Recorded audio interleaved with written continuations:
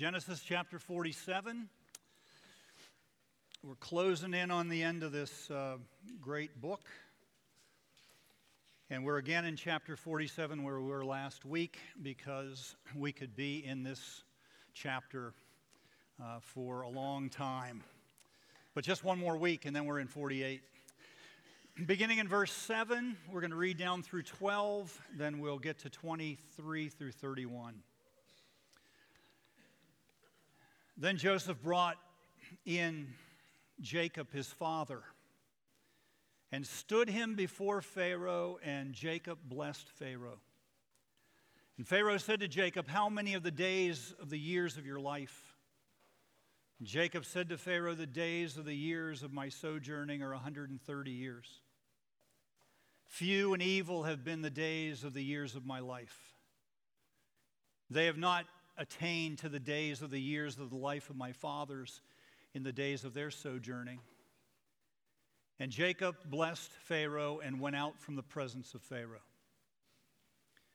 Then Joseph settled his father and his brothers and gave them possession in the land of Egypt, in the best of the land of Ramses, as Pharaoh had commanded.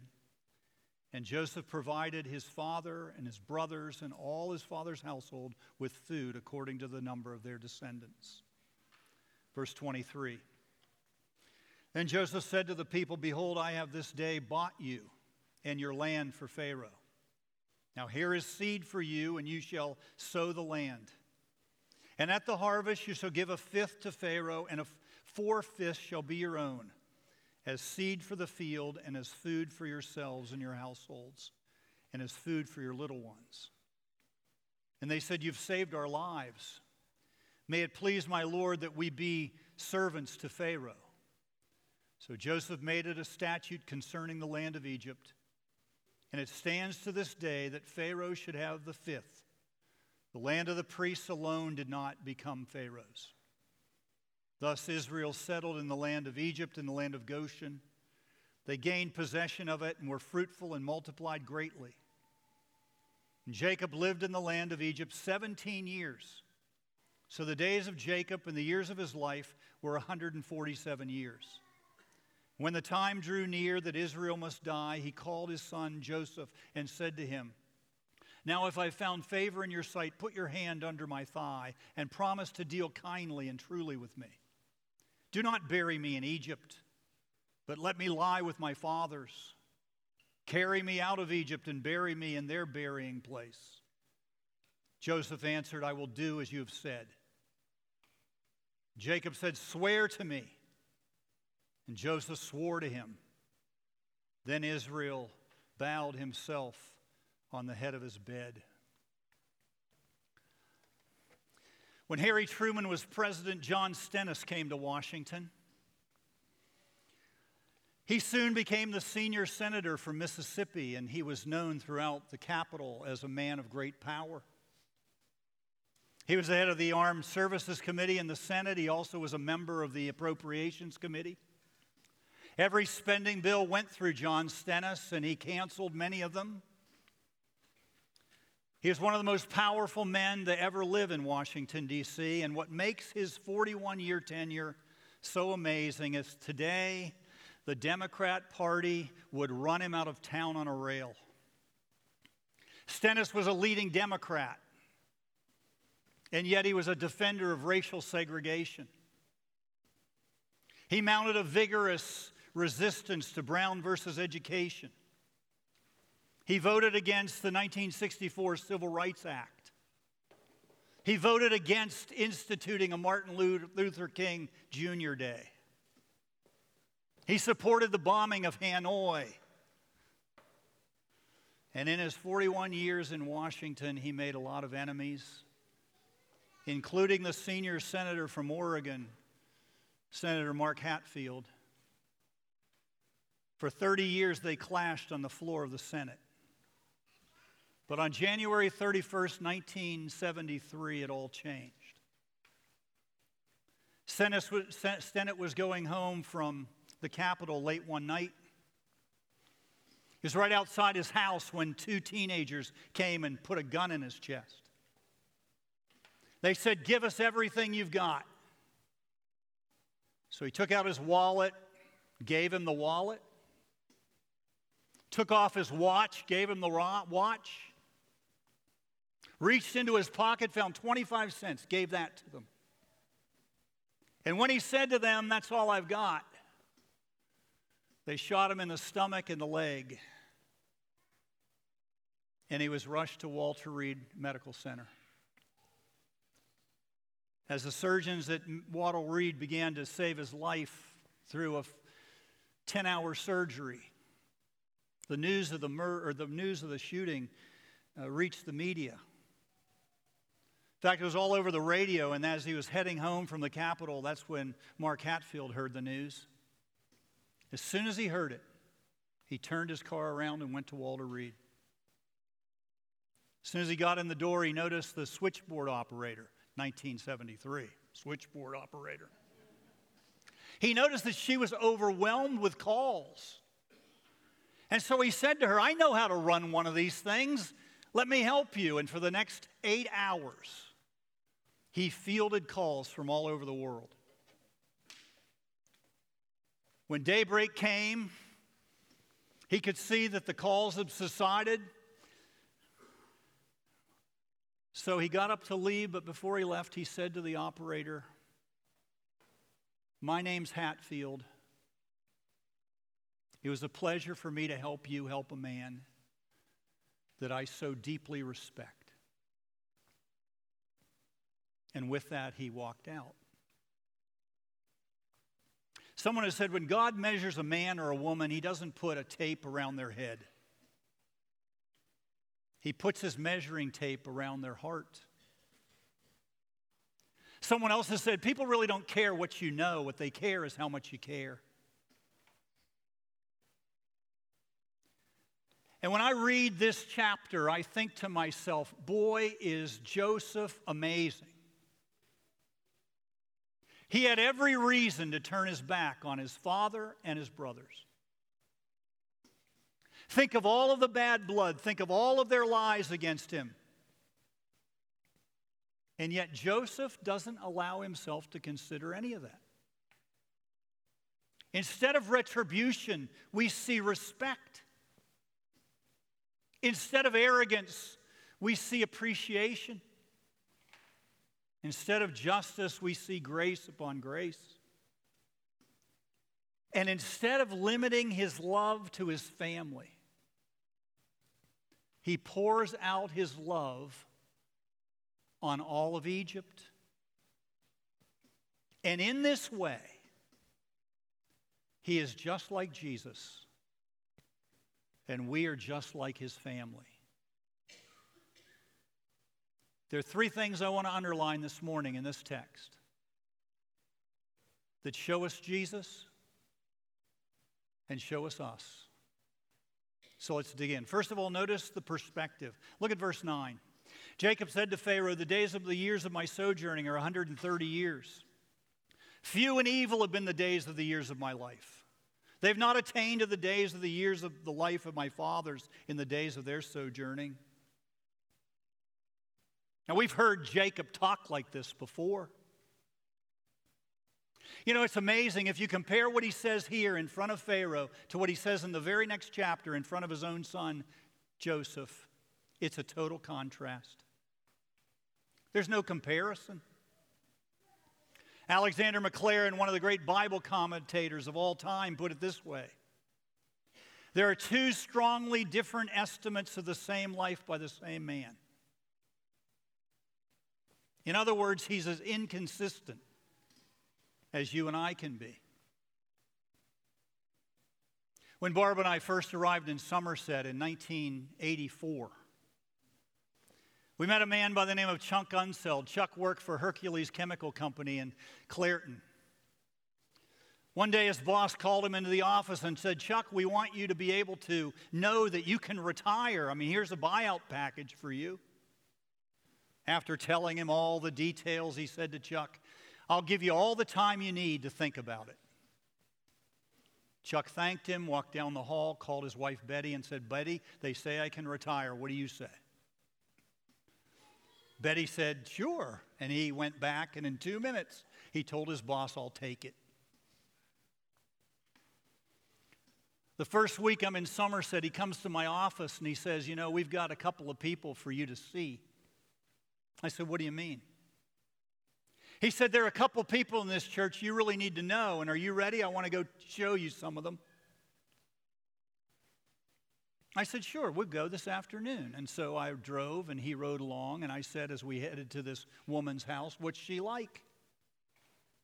And I'll never forget what he said. Without slightest hesitation, he said, "She enjoys poor health." Have you ever known anybody like that? Someone who can find a cloud in every silver lining? Well, she was one of them. Though she was married to a perfectly positive gentleman, though she had a lot of friends that looked out for her, though her children were healthy and thriving, she lived in a mansion on 30 acres in a very bucolic area near Somerset. From the first sentence she uttered, it was all about pain and discouragement. That's what we see Jacob doing. Look how he describes his life to the king of Egypt. "Few and evil have been the days of my life." Now, maybe he's depressed by his surroundings. I mean, after all, he's in a city. He's seeing the splendor of Egypt. Maybe that makes him depressed. Maybe he wants Pharaoh to pity him. Maybe he's employing some Oriental ethic that enables him to make himself inferior to the greatest, most powerful, most celebrated Pharaoh in all of the 3,300 years of Pharaonic history. But I doubt it. I think this is the old self-centered Jacob playing the victim. Look at how he describes himself. It's as if he's ready to die. And yet he's going to live for 17 more years. 17 years. If you've got kids, you know 17 years is a long time. And look where he is. He's reunited with all of his sons. Joseph's alive. They will live in an area that one Egyptian historian calls the richest, the most fertile, verdant land in all of the world. Not only that, when he dies, he will live only 33 years less than his father. When he dies, he'll live only 28 years less than his grandfather Abraham. Moreover, he's standing before a man who is ruling the nation and the world.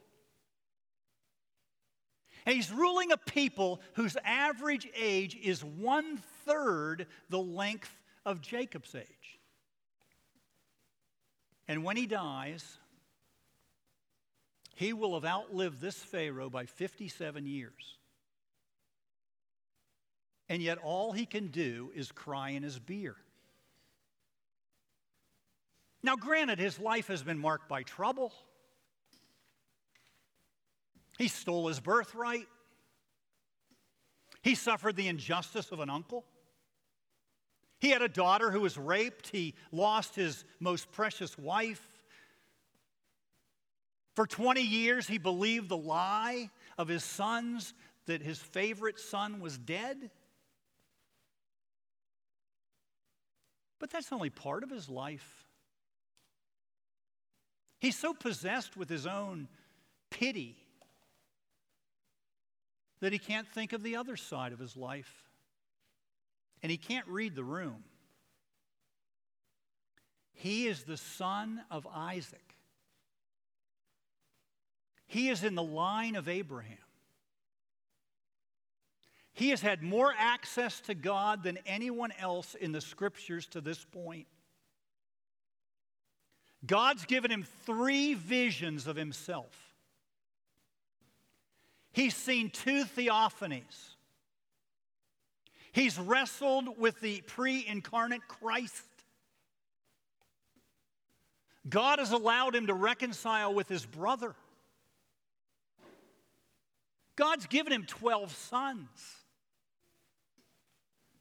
And after 20 years of believing a lie, God has given him the benefit of seeing that it was all a lie. Joseph is alive. He's let him witness the salvation of his family in the midst of a 7-year famine. He's been blessed by few other people in all of human history, and yet he's a whiner. Someone has said life is either long or short depending on where your eyes are fixed. If they're fixed on your pain and your heartache, it's good that your days are few. But if they're fixed on God and his blessings, then you see your life as a series of godly, good gifts. And here Jacob, all he can see is himself. He's standing before the king of Egypt and he's crying. In fact, everything he says here is jaded, except for one thing. He calls himself a sojourner, a pilgrim.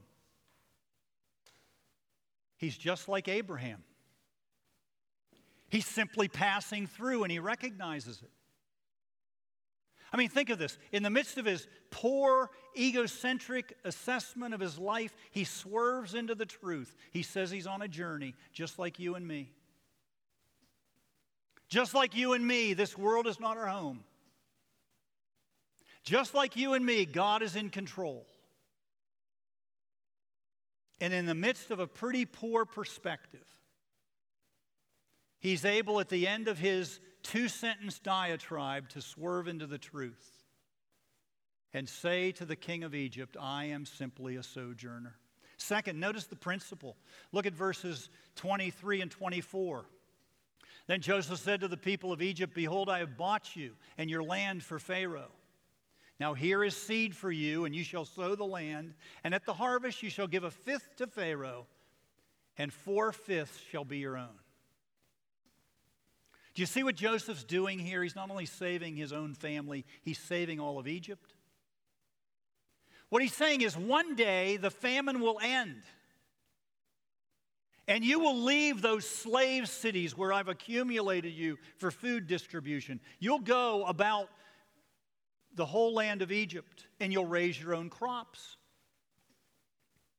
He's assuring them of a future. He's giving them seed. What kind of future will it be? It'll be a fruitful future. Not only will they raise crops, but they will remember the king who made it all possible. Look what he does. He requires them to give back 20% of what they raise. He imposes a 20% tax for the government of Egypt. And this is the second time in the Bible where we see that people surrender what is theirs to someone else.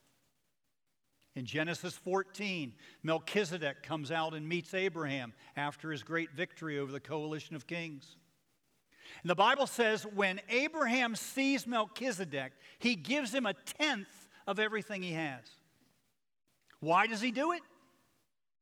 Because he knows Melchizedek is the incarnational representation of God. Abraham tithes 10% of everything he has to the Lord because he knows that it's God who's given him everything that he has.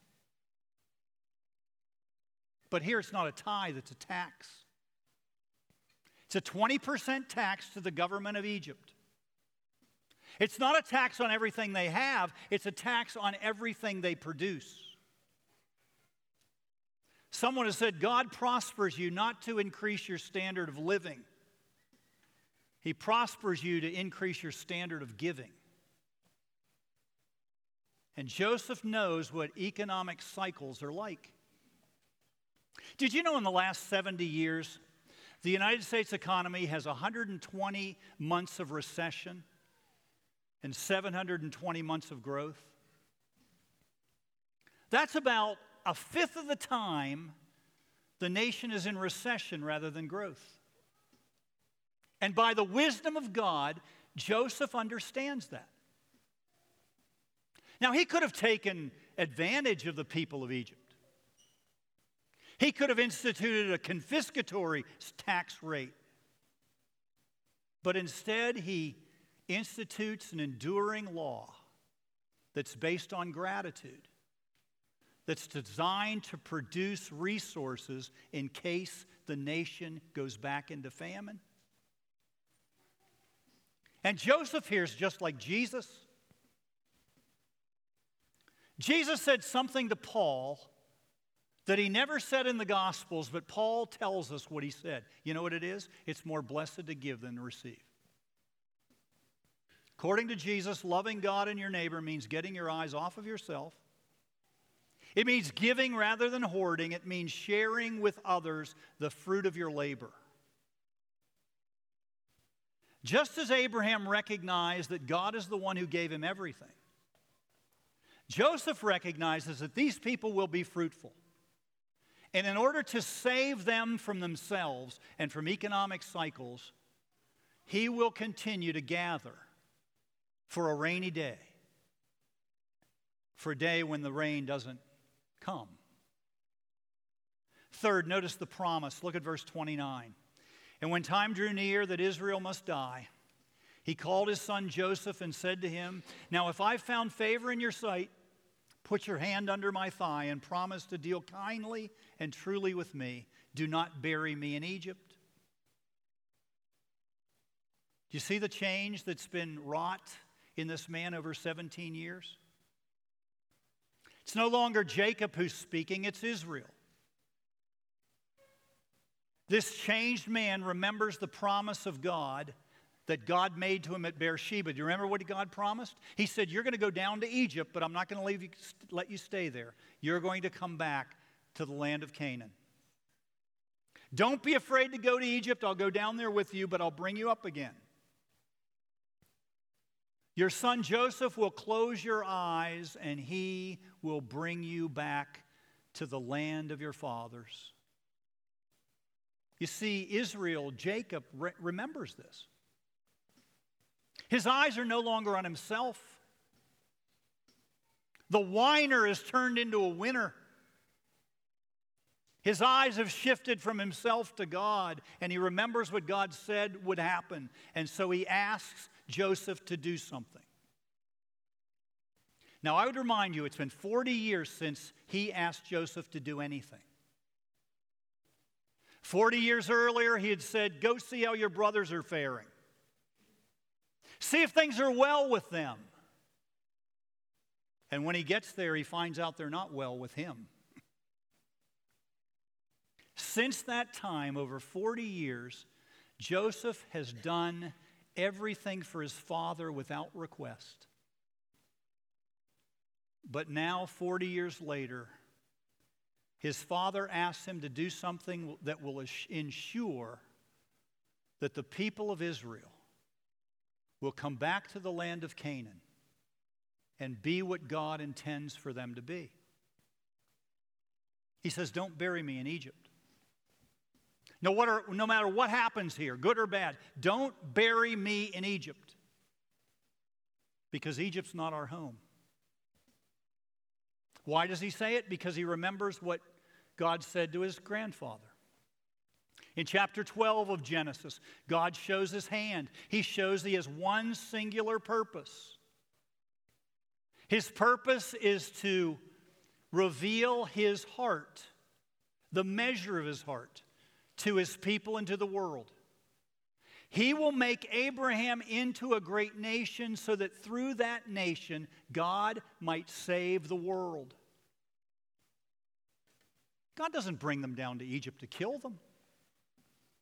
He brings them down to build them.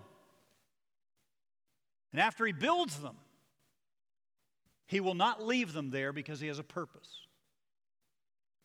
He'll not only bring them through the Red Sea, he'll not only feed them for 40 years in the wilderness, he will not only save them, but through them, he intends to save the world. Do you see this? It's never about Israel, it's about his purpose. Now, this is a very polite translation of the Hebrew. In fact, it's so polite you may miss the meaning. When his father says, "Put your hand under my thigh," that isn't what he says.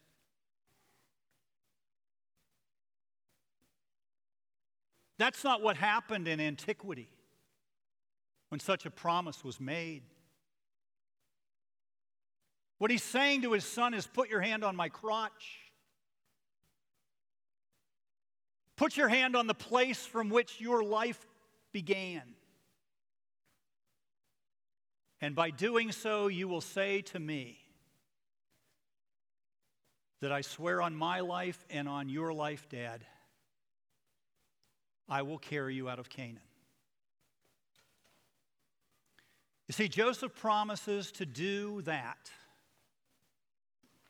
because God has one singular purpose. It's not just to save Canaan and Egypt from famine. His purpose is to reveal his heart. His purpose is to save the world through Joseph's namesake, Jesus Christ. You know why? Because God's purpose never ends until it's fulfilled. You see, Yogi Berra was right. It ain't over till it's over. And Joseph proves it. That's true of Joseph. That's true of the nation of Israel. That's true of your life and my life. It's never over till it's over. And God is determined to use you so that others might be saved to the glory and the praise of his name. Think about that. Amen.